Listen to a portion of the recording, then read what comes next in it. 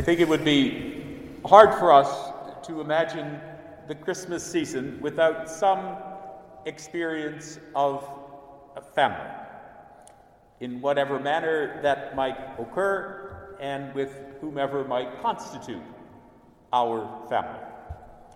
It might be an extended one, it might be a blended one, might be a very small one, might be a couple. And this year we created the Zoomed family. During this Christmas season, the lectionary introduces us to the family of Jesus. We have heard of those who were part of his family tree: Sarah and Abraham, Jesse and David, a whole bunch of prophets, Elizabeth, Zachariah, his cousin John, and his parents, Mary and Joseph. And today, we meet this elderly couple, Simeon and Anna, devout, simple people who are part of the worshiping community that Luke tells us about.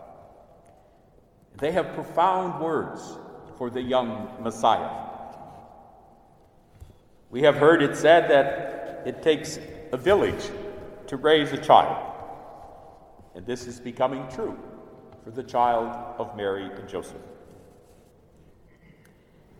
There is a singular beauty, but a serious implication depicted by the entry of the child Jesus in the arms of his parents into the temple. It is an act that symbolizes his membership in the people of God. And Luke tells us that they did this because it was expected by the law of Moses, a centuries-old expectation. It makes me think of some of the traditions that I have encountered at the celebration of baptisms. One example being when new parents present their child all wrapped in a baptismal gown that belonged to the child's grandmother or great-grandmother or great-grandfather, giving witness to the fact that they now recognize how a family has a great tradition. It is not just a keepsake, it is a symbol of that wonderful living tradition that they are now so much a part of. This elderly couple, Anna and Simeon, step forward, and in that act, they represent the history of the child Messiah and hand over to him the future of an entire people.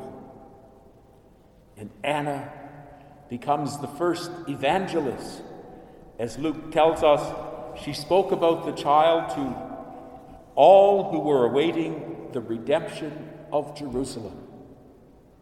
What a remarkable acknowledgement of Anna. She spoke to all about the redemption of Jerusalem.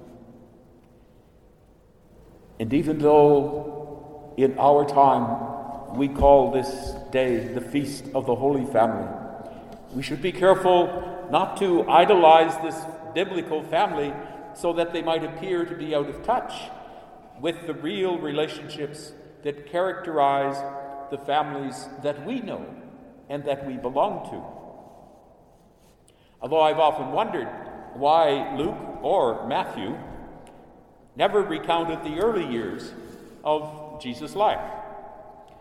Did he have temper tantrums when he was 2 or 3?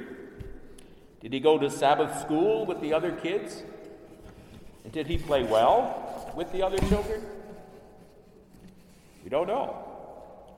We do know that the holy part of any family can be a little elusive, even in our own families, and even at Christmas.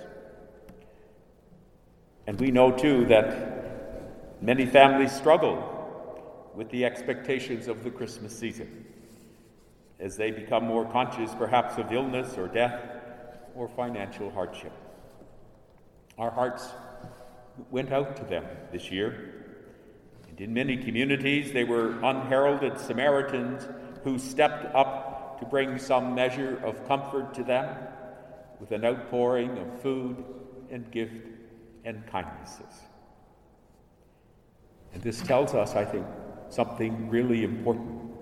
Something that Pope Francis, in his recent exhortation on fraternity and social friendship, says when he writes these words: "We have a splendid secret that shows us how to dream and to turn our life into a wonderful adventure.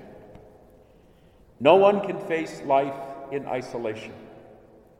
We need a community that supports and helps us, in which we can help one another to keep looking ahead. By ourselves, we risk seeing mirages, things that are not there. Dreams, on the other hand, are built together.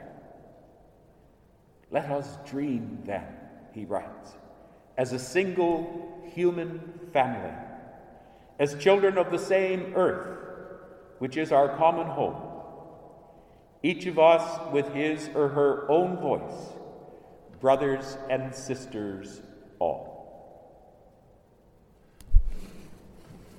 So this is our feast. When we see the gospel as the context of our mission for a human and faith family, realizing that we belong to an ever-expanding community of loving relationships and a global community that is in need of loving relationships. This feast, then, becomes real and it becomes ours. When Paul writes to the Colossians, Paul gives this larger context to our sense of family.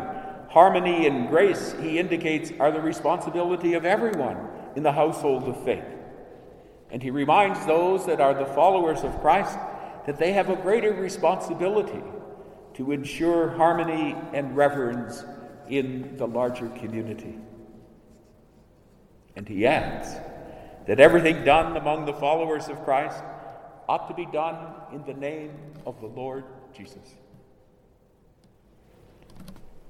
This does not mean that we will always be perfect, but that the commitment to love and the bonds of love will outweigh the imperfections that can tear a community apart when we allow the fractures to overwhelm our capacity to care.